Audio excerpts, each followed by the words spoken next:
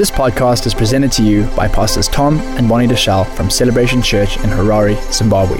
For more information, please visit celebrationmen.org.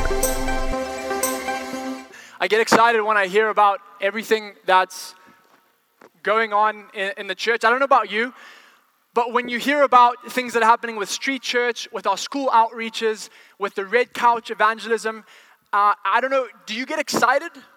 Because I definitely get excited. And, you know, often I can't sleep at night. I'm like, Lord, what else is going to be happening? What else is going on? And if you're not at that place of expectancy, you have to ask yourself, why am I not there? If I'm not expecting something and excited about what tomorrow brings and what God could do tomorrow, then we've got to ask ourselves if my faith is engaged. Because if it's not engaged, there can be no transfer from what God's kingdom wants to give into our kingdom here on this earth, or His kingdom operating through us. There's always a battle of kingdoms. Everyone say battle of kingdoms. There's His kingdom and my kingdom. And in order for us to get His kingdom, we have to relinquish our kingdom so that His kingdom can become our kingdom. And so often we're battling, we're saying, well, this is my will, God. This is what I feel like I need to be doing. And God is saying, well, here's my will for you. And the thing is, if we look at our life through the scope of a finite world, it's very easy to become distracted. How many of you know that it's bad to plan a year or to plan 2 months when you're trying to plan a year? Like it's bad to plan your finances for 60 days when you're trying to last a whole year. It doesn't make sense, does it? You have to look at what the end game is. So the end game in our life is eternity. It's eternal life in heaven. For those of us who believe and have confessed and who are walking with Christ, this life is nothing. This life is just a speck. James says that this life is just a vapor. And so if I look at today, and let me just show you how this works, because we start off excited about what God is doing, ready to do His will, and then maybe we jump into what's happening in current reality today. Right? This is the newspaper. What's going on in my finite world? And so often, we live for eternity based on what we see in front of us. And so I'm just going to read this to you, and you tell me what this prompts you to do. Does this prompt you, and I'm nothing against the newspaper, I'm just going to read this out. Does this prompt you to live for eternity, or does it prompt you to live for now? All right, here we go. More good news on the Festival of Love. Makes you kind of want to go to the Festival of Love, right? You're saying, hey, is my love in festivities right now? Maybe I need to challenge my love game. The Tragedy and Triumph of Andy Brown. And then you got a few interesting things here. Tackling polygamy in The First Wife. All right. Interesting. Sketch comedy ripe for the picking.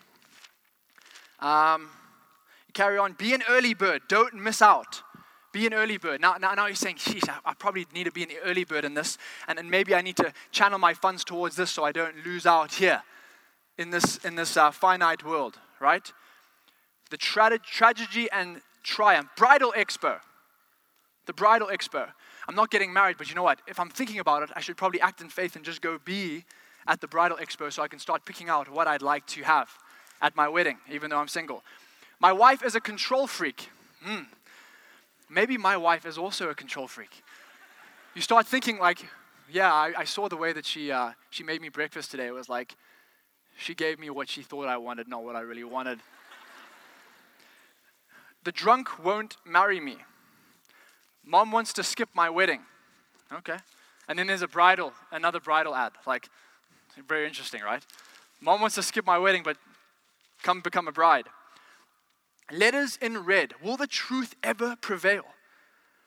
Ocean waves in new leaders. The next title, how much abuse can we take? And you start thinking about all the abuse in your life. How much abuse can I take?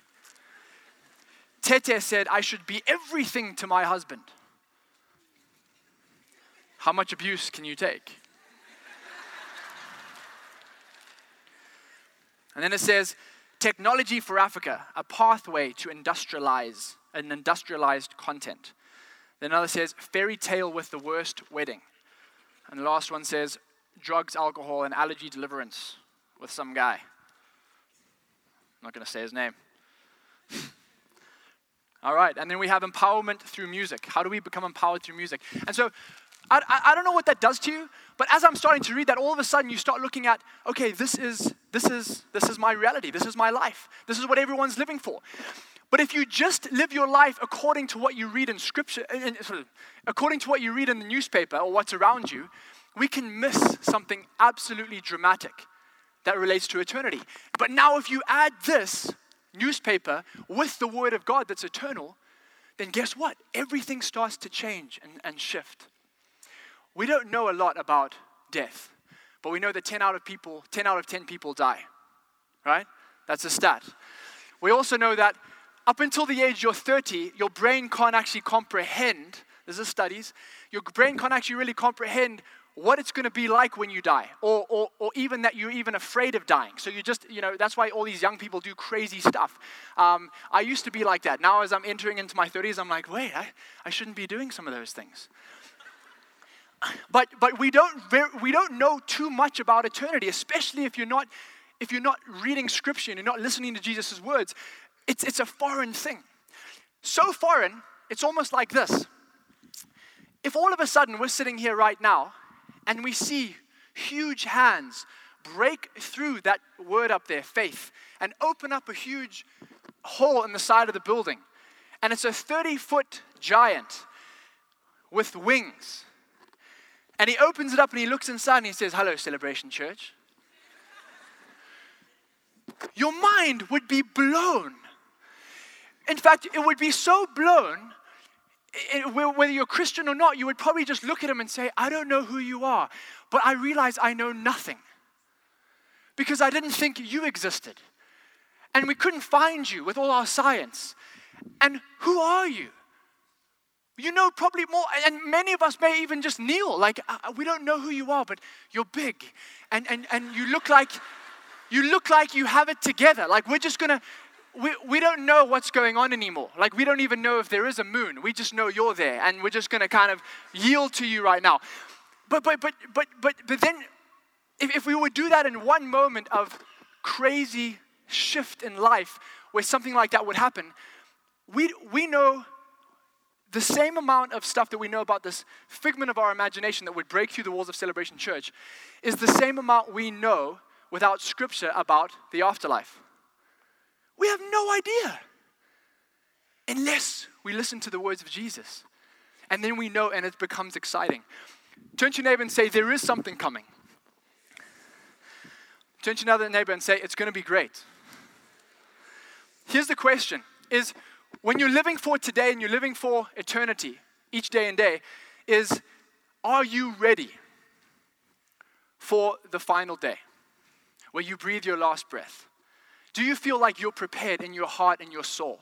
Do you feel like you're prepared to meet Jesus if you would die today? This is the question. So the title of my message is, what if we weren't ready? And it's an amazing thing to think about. 2 weeks ago, I was at Joburg Church, and I was preparing to speak, and this little girl came up. She was 4 years old, and she started reciting all the Scripture. Amazing girl with an amazing heart, and she recited it like she was reading from it, and her parents had raised her well. And I just remember leaving going, wow, I can't, I'm just excited about what's going on. And to see a little kid like that know Scripture, it just blesses you. Have you ever seen that before? It just blesses your heart, right? And the next day, I found out she was in a car accident. 4 years old, in a car accident. And they said she was in intensive care. And we prayed for her. We sent people to pray with her. We prayed together as a church. And then the next day, this 4-year-old girl passed away. And you realize how finite life actually is. And how do you get over that, the brokenness of losing someone who's 4 years old? The only way you can get over that is by an assurance that there is a heaven and that Jesus loves his children so much. Because without that, I don't think that it's even possible to get over. I don't even think it's possible to get any peace from that. And so we continue to hold up the family in prayer. And they've been really strong, but there's nothing like losing a daughter who is, barely 5 years old. We don't know a great deal about the afterlife. We don't. And I want to show you something real quick. Go to the first slide, please. It's an estimate of 35,000 people die a day without hearing about Jesus Christ. And then it gets you to ask yourself the question, like, what am I doing? What am I doing to make sure that I extend his kingdom? What am I doing to make sure that eternity is made alive in someone else's heart? Ecclesiastes 3:11 says, he has put eternity in the hearts of every man. We can't run from it, but we can ignore it, right? Next slide. For we must all appear before the judgment seat of Christ, that each one may receive the things done in the body according to what he has done, whether good or bad. How many of you know that what is definitely coming is a judgment from Jesus and a judgment from God the Father? We can't run from that. Next slide. What we do with the cross, John Bevere said this, determines where we will spend eternity. The way we live as believers determines how we spend eternity. So many people are excited to make sure they have the fireproof, right? Fire insurance. They're like, hey, listen, I know Jesus and this is great, but I want to show you something later on that may not necessarily keep you just in that safe little cocoon. Next slide. But on the day of judgment, fire will reveal what kind of work each builder has done. The fire will show if a person's work has any value whatsoever. When you read those scriptures, I don't know about you, but I start, the scripture that says, work your salvation out with fear and trembling starts to shake in my system. And you start saying, hold on, if everything that I do is going to be weighed, everything that I do is going to be tested with fire, you start waking up in the morning saying, okay, God, what can I do to make sure that I live for eternity? What can I do to make sure that I'm not just living for my kingdom here on earth? Next slide.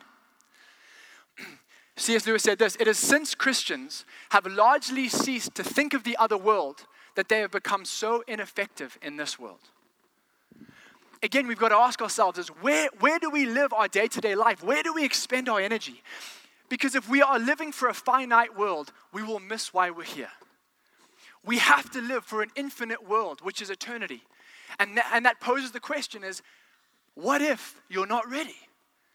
And I've been wrestling with this because my wife got me this book called Driven by Eternity by John Bevere. And I've been wrestling with this because every person has to have a call of what they did on this earth. Every person will stand before the judgment seat of Jesus Christ. And everything, every part of our body, every thought that we had, every malicious idea will be exposed to a cloud of witnesses and we will be judged. I want to show you a picture of what the judgment seat could look like and paint this with me. It's a white throne. I'm going to read this actually in Revelation. This is what it says. The great white throne of judgment, glorious in its structure, where we stand before God in his majesty and his glory. Tremble at the feet for the mighty Creator. This is who we worship, or at least came to church for. In Revelation 20, it says, it is the final judgment prior to the lost being cast into the lake of fire. Then there's the book of life that's opened in Revelation 20. And it contains records of everyone's deeds, whether they are good or evil, because God knows everything that has been said, done, or even thought. And he will reward or punish those people accordingly. Now, when I look at that picture and I think about the Almighty Creator standing in front of me or sitting in front of me, and I come with an open heart and an open history of everything that I've done, I don't know about you, but I begin to shake, just even at the thought of this. Are you ready? What would you feel like standing before Jesus at the judgment day? What would you feel like? Would you be excited? Would you be able to say, Lord, I lived every moment of my life to make sure people heard about you. I lived every moment of my life to figure out how I could pursue your kingdom and push your kingdom agenda. I figured out how broken I was, and every day I repented from my sin, and I'm excited to stand before you. Or would it be, I'm not really sure. Like, that's a big white throne. There's a lot of witnesses right here.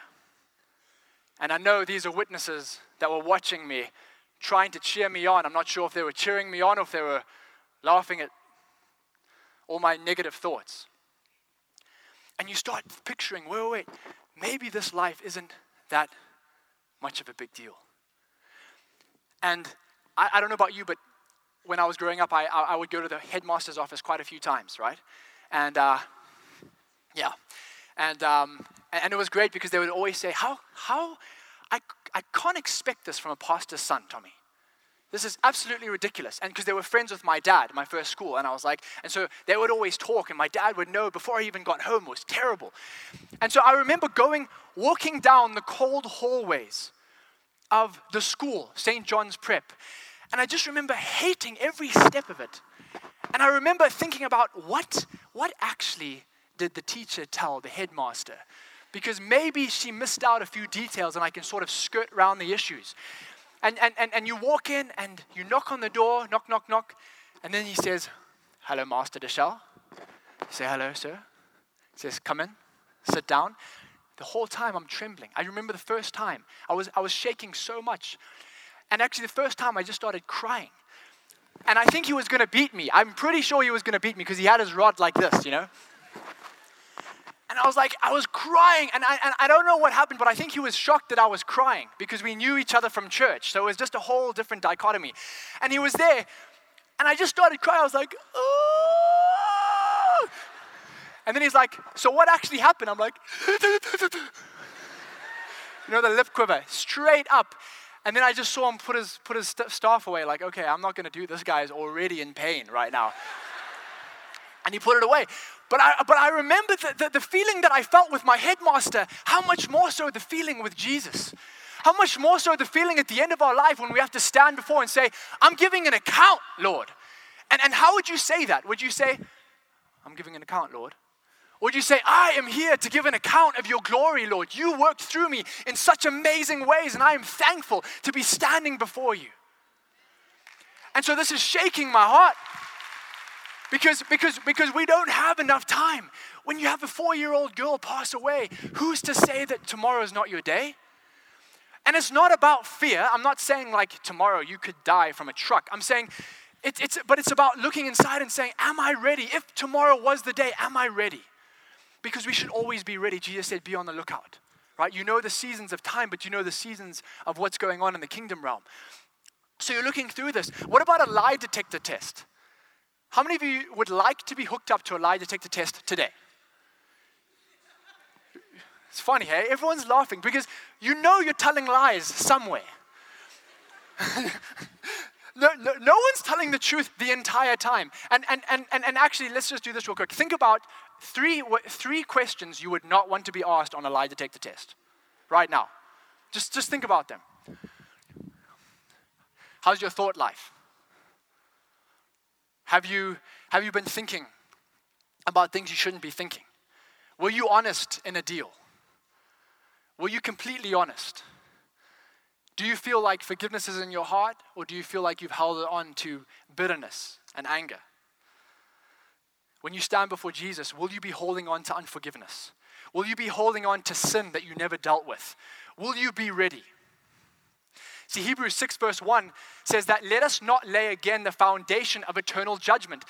You know, so often we don't like to talk about eternal judgment because we're like, hey, listen, let's talk about the blessing.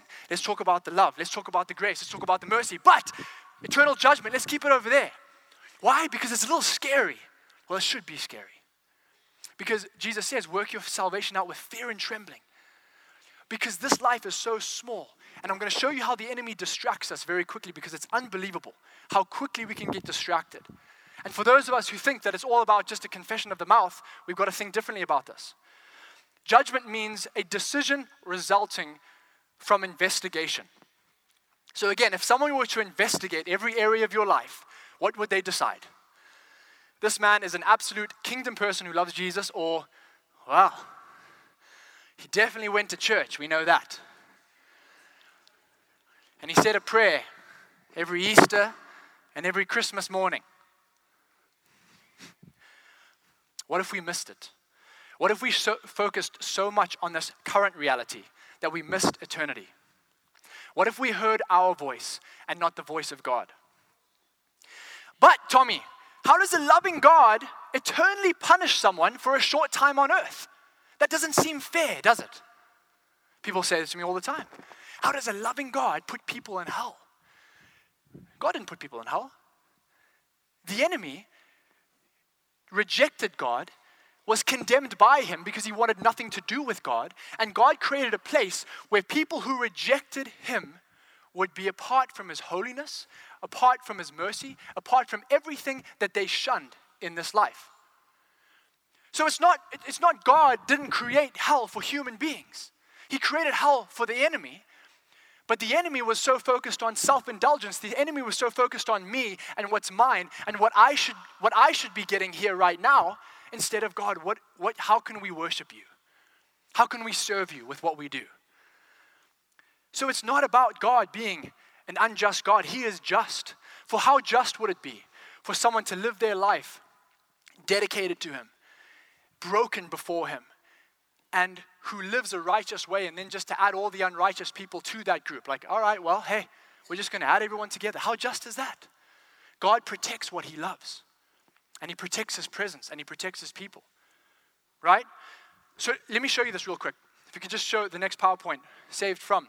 So in order for us to really grasp why we're on this earth, we have to realize what we're saved from. If you don't realize what you're saved from, you can't really appreciate it, can you? You understand? And saved to become. What are we saved to become? And then what are we saved to do? So many Christians don't understand this right here, which is why we can aimlessly walk around someone who may not be Christian and not even think twice about their soul. In business meetings, we should be praying under our breath, like, God, I don't know if this person knows you, but let me figure out how to just sow a seed. Let me figure out how to water this person with your love. But unless we know what we're saved from, we're not trying to save anyone else from the same thing either. I went on honeymoon with my wife, all right? I talk about my honeymoon a lot, it seems. It was a great time. But there was one time where it could have been destroyed. We went to this place up in the mountains, in the Thai mountains, and in a place called Phang Nga.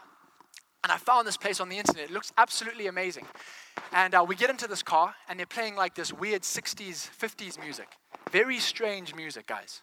Like weird music, like, I loved you, but I'm not sure if I really do. Like that kind of stuff.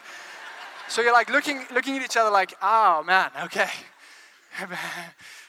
Hopefully that's not a sign things come. And we arrive, and no one speaks English at this place, okay? So it's not like, I guess it's not a tourist place, but I wanted to do something funky, if you know my style. Like, let's just risk it a little bit. So I risked it, and it didn't work. But anyway, we went out, and we were in this place where there's like 2,000 chalets in this weird, eerie lake, okay? And we're the only people in the entire place. Paradise is not paradise if you're alone, let me tell you that. So we get into the lobby, they're playing the same music from the car, right? So they obviously don't have many CDs. And you're looking at this place and you're like, no ways, this is terrible. We get into this like little train, and they take us. The place is a huge property with 2,000 chalets, like full chalets, like houses. And they take us round to the backside of the darkest point in the whole mountain area, where there's this weird guy in this like phone booth with no phone, just smiling at us like this. So I look at my wife, I'm like, babe, I'm not sure if we're at the right place here. We get off, the guys don't speak English, so they just say something in like Thai, like, and I'm like, all right, great. So then we get there, we come back later for dinner, which is at the other side of the reception, so we get another train all the way back to reception. And we're sitting, and as we come up to the dining area, there's like 12 waiters welcoming us. Just 12, and we're the only people there. So we have to shake 12 waiters' hands. So this is not the delightful honeymoon experience you would like. So we sit down, and they're all watching us eat like this. So I'm now concerned, hey? Then we come back to our room, and all of a sudden I start remembering some stuff about trafficking in Thailand. And I'm like, why would they put us away from everything in the mountains where there's no fence? And who was that guy in the phone booth? And then that night, we tried to call and call reception. The phones were cut. The internet wasn't working. And I was like, babe, this is crazy. This could be our last night. Then we started hearing noises on the roof. No, I'm serious, guys. It was absolute mayhem.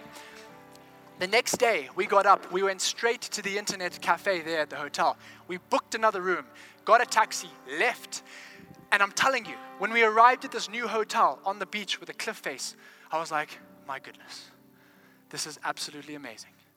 Because I knew where we'd come from. I knew where we'd come from. And I looked.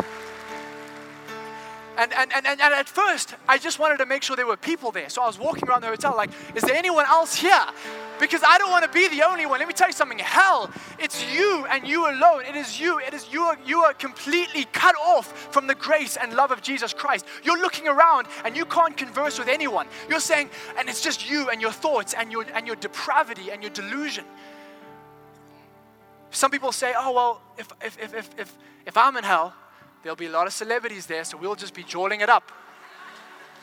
That's not how it works. You're so cut off. You're so much in torment. And I'm going to read you about someone who actually went to hell and had this experience. But unless we know what we're saved from, we will never become what God's called us to be. So here's the thing. John Burke, a guy called John Burke, who says, imagine eternity, imagine heaven, interviewed 120 people with near-death experiences. All of them aligned with the Bible.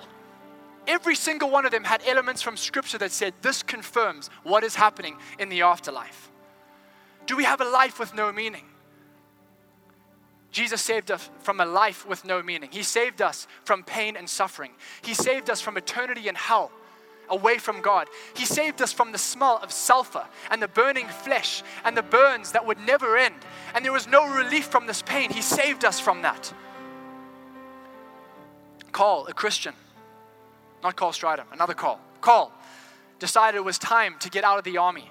He was a Christian, he'd grown up in church, but he said he would go AWOL, which is just missing in action. He hitchhiked to Ohio to see an old friend, and he went on a 2-week drug binge, right? Christian on a drug binge. Yep. One night, Carl went to a crack house in the worst part of Columbus, Ohio. You could smell the stench of the crack cocaine. You could also smell the stench of marijuana. People high and laying across the floors.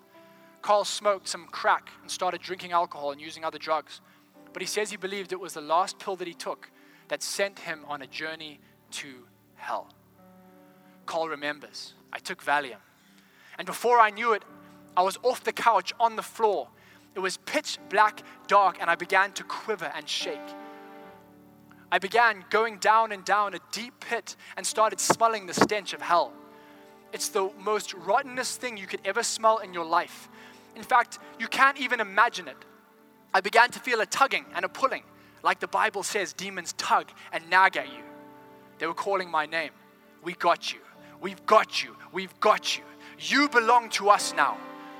I saw souls, lost souls that were in front of the lake of fire.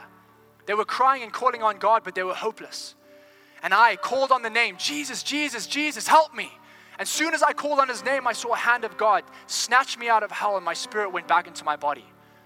Carl says that he was in hell for more than half an hour. He was shaking and trembling and turning his head to the right. And they said I was dead, the doctors.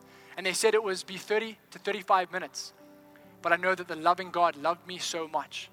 3 days later, Carl returned to Virginia to face the consequences of going AWOL. He was demoted and confined to the barracks for 1 month. But during that time, he completely surrendered his life to Jesus Christ. I don't think all of us are going to have an opportunity to experience a taste of hell.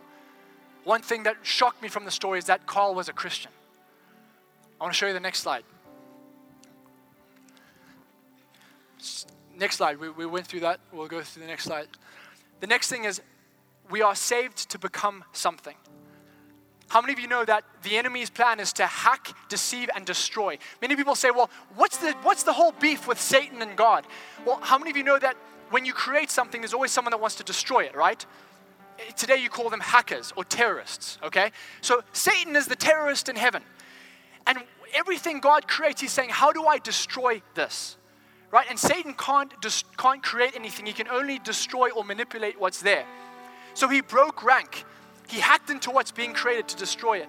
The enemy will hack into relationships, hack into the church, and hack into your salvation if he can.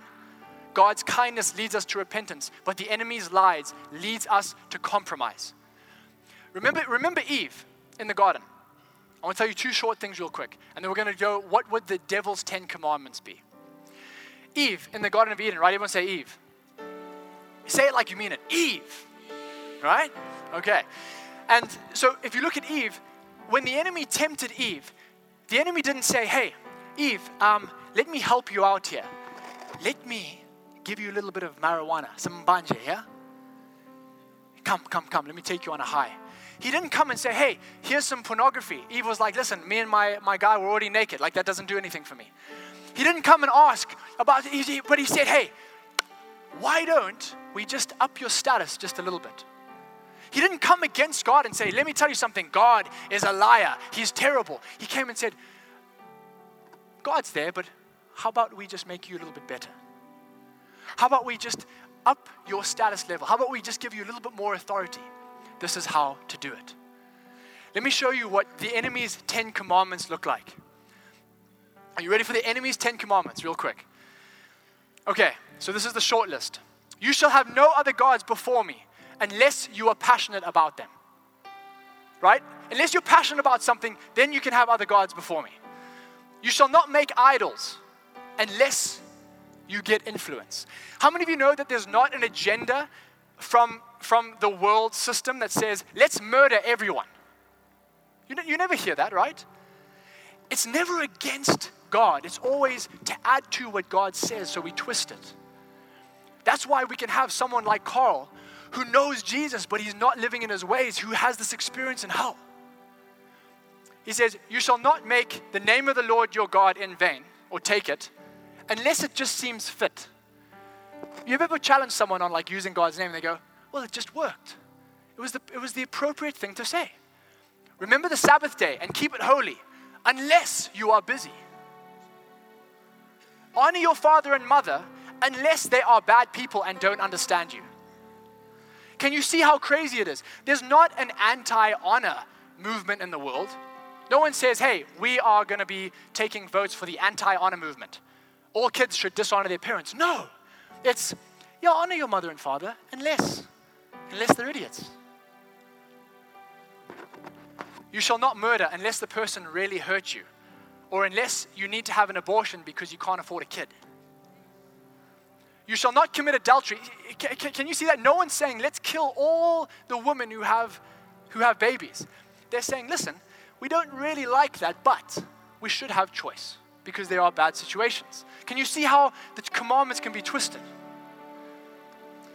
You shall not steal, or you shall not commit adultery unless you feel like it's real love and your marriage is a little stale.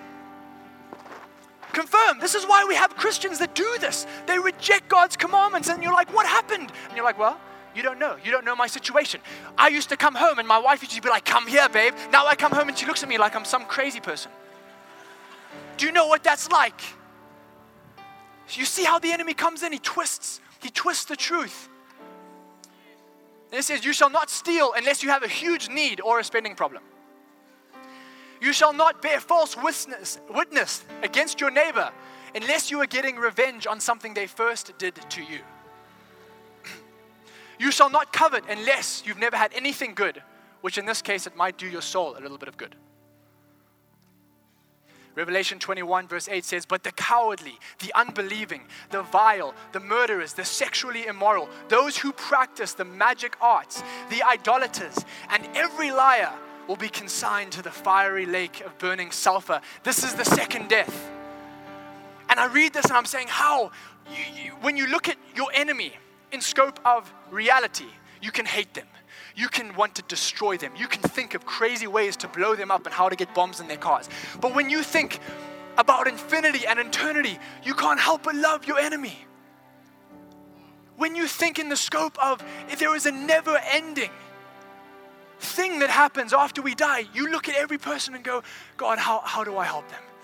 When someone does something bad to you and you know they're a Christian, you're like, God, please save their soul. Like, I don't want this to be their case. I don't want them to experience that lake of fire. It's unbelievable. Yes, God's grace is there, but His grace is also just, and He separates the darkness from the light. It's like saying to a marriage, hey babe, listen, I will love you for the rest of my life. I will honor you. I will sleep with only you. I will love only you. I will lay my life down for you at the marriage ceremony. And then you go out and you have adulterous relations with 5 different people. You steal money, you lie, you separate stuff. Then she finds out and you say, I'm so sorry. I'm going to love you. You're the only one. I'm not going to do this anymore. I'm going to show you all my money, I promise. And then all of a sudden, she says, okay, I forgive you. And then you come back and you keep doing all your stuff. And then she finds out again and you say, what happens? Those words mean nothing. That's why it says, confess with your mouth and believe in your heart. Guess what? If you believe in your heart, and this has been a challenge to me because God's saying, Tommy, what do you believe in your heart? Because you can confess all you want, but if it doesn't translate to your heart, which your heart is the way you live, then maybe that confession doesn't mean much. And so we have to wrestle, church. What have we been called to do? Let me show you this. 2 Corinthians 5:21. Therefore, we are ambassadors for Christ. What we were saved to be. We are ambassadors of Christ, and as though God were making His appeal through us, we implore you, on behalf of Christ, be reconciled to God. God made Him, who knew no sin, to be sin on our behalf, so that in His name we might become the righteousness of God. Remember what I said? We've got to know what we're saved from. We've got to know what we're saved to become. We are to become the righteousness of God in Christ. Everything that we do, everything that you do should exacerbate or I guess express God's righteousness. When you leave a place, can you go, I was an ambassador for God's righteousness there? Or were you an ambassador for your selfish kingdom? It's an amazing thing to think about.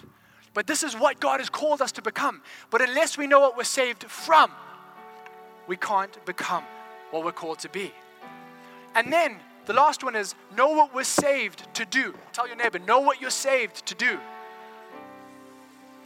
You see, the Bible says, we take grace sometimes. And we say, hey, grace is there just to cover everything that I want to do. All my kind of lifestyle shortcomings and things that I kind of, just never really get to in terms of my sin life. Grace covers that. Grace has taken our sin away. But grace also empowers us to overcome. The Bible says that blessed are those who overcome, for they shall receive their reward. Are we overcomers? Have we allowed the grace to help us to overcome these situations? Or do we keep it under the whole grace message? See, we haven't been saved from a bad school detention. We haven't been saved from a bad little resort. That's weird. We've been saved from eternal life in hell. We've been saved from damnation, a complete cutoff from Jesus and God the Father. Some of the most sobering words Jesus ever said are in Matthew 7:21-23. And He said, not everyone who says to me, Lord, Lord, will enter the kingdom of heaven, but the one who does the will of my Father who is in heaven. We're saved from, so that we're saved to become something, so that we're saved to do something. Lord, Lord. Not every one of them who says, Lord, Lord, will enter the kingdom, but only those who do the will of my Father who is in heaven. Remember the battle, my kingdom or God's kingdom, my will or His will. Remember the enemy. I can twist the truth to make you think you're still living righteously, but in effect, grace doesn't cover that. On that day, many will say to me, Lord, Lord, did we not prophesy in your name and cast out demons and do mighty works in your name? Then I will declare to them, I never knew you. Depart from me, you workers of lawlessness. Comes back to the 10 Commandments. What could be worse than hearing these from Jesus' words? When you're walking through the great cloud of witnesses and you see that white throne, I've wrestled myself. Would Jesus say to me, Depart from me, I never knew you, Tom. And I'm saying, God, I do not want that to happen. And let me say this, it's not this, we're not trying to make everyone fearful. Like, God is not a God of fear, where he's like, just be afraid every moment you wake up. Like, it's, no. Understand what you're saved from, because then you revere him. You walk and you're saying, God, you are almighty. This is unbelievable. Thank you so much. And then you're saying, what do I do to become more like you? And you're saying, God, I'm working this out. Was my day like you today? And then what do I do? What was what I did? Righteousness as an ambassador for your kingdom. The fear of God keeps us from sinning. The love of God promotes us to share his word. The fear of God keeps us from sinning. And the love of God promotes us to share his word, or at least it energizes us to share his word. And so there's got to be a balance. There's got to be a balance. Thinking about today, let me ask you, do you feel some form of reverence today? Do you feel some form of confidence, maybe? What we do with this revelation determines where we spend eternity. You can see the picture of hell, you begin to love your enemies. When you see the picture of eternity, your perseverance becomes the order of the day. When you picture Jesus, you can't help but be eternally grateful. So when you look at this story, and you can see this amazing scandal of grace that Jesus gave to us, the first thing you fear is like, my goodness, I can't imagine life without you. I can't imagine this without you. So many Christians have forgot what they were saved from. And they walk around like, well, I'm blessed. Saved by grace, man. It's all good. And the enemy is just so pumped because he's like, I just shifted the truth. I just shifted the 10 Commandments. I just shifted it. Think of how he shifts the Great Commission, right? Go out, make disciples of all nations, baptizing them in the Holy Spirit. He says, well, just go out and be a good person to those people. Be a happy person to all those nations. Make sure you give them lots of stuff. Make sure you help them when they're needy. But we've got to make disciples, church. How do we do this? I want to show you 4 ways on how to do this. And then we'll pray together. And I'm going to do an altar call because I feel like this is super important. Last slide. Here's the 4 ways. Number 1, confess your sins on earth so they don't go with you into eternity. There's something about that. You know, the Bible talks about confessing your sins one to another so that they shall be forgiven. Number 2, make him Lord over your life. Be in relationship with him. There's something about his lordship which is super important. It's not enough to confess, but when you believe in your heart, then what happens is he becomes your Lord. You look at him as your Lord, the person who is guiding your steps, not just as someone to run to when you feel like it's negative going on in your life. Number 3, rely on his grace to deny your flesh, forgive, and do what God has called you to do. You don't want to go and stand before Jesus with unforgiveness in your heart. There's no way. That messes you up in life, let alone eternity. Number 4, walk in his ways and do what he asked. Tell the world, make disciples, and be busy. We've got to be busy with his kingdom agenda. We've got to be busy with what he's called us to do. What if you weren't ready today? What if the people at your workplace weren't ready? What if the people in your apartment complex weren't ready? What's more important, what the newspaper says or the people around us? There's an amazing thing that God has done for us, church. I don't know about you, but I get so excited and blessed, and I'm saying, how else do we do this? When you come to church, it's not about, okay, well, maybe there's a good word today. It's, Lord, we can glorify you in spirit and in truth. How can your word continually shape me? It's unbelievable. I want to show you the last thing, the slide with the boxes. This is how it works. Saved from, confess with your mouth. Saved to become, giving him lordship over your life. And saved to do, work under grace, to deny yourself and to walk his ways. We've got to get all these things in our hearts and in our actions. We've got to know what we're saved from. We've got to know what we've been saved to become. the righteousness of God in Christ. And we have to know what we're saved to do. Otherwise, the saving grace just stops. It just becomes stagnant in our lives. We're just like, okay, well, I'm saved. Well, that's great.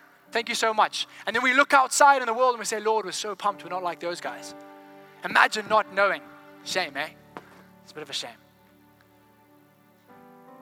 When that 4-year-old girl died from the Joburg church, it rocked my heart.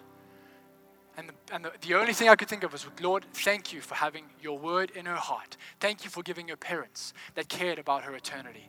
Thank you for giving her people around her that spoke the word of life to her. Are you that person? If people around you today died, would they be ready? Or would God say, hey, I had so much more for you to accomplish? Thanks for listening. For more teachings and videos, visit celebrationmen.org.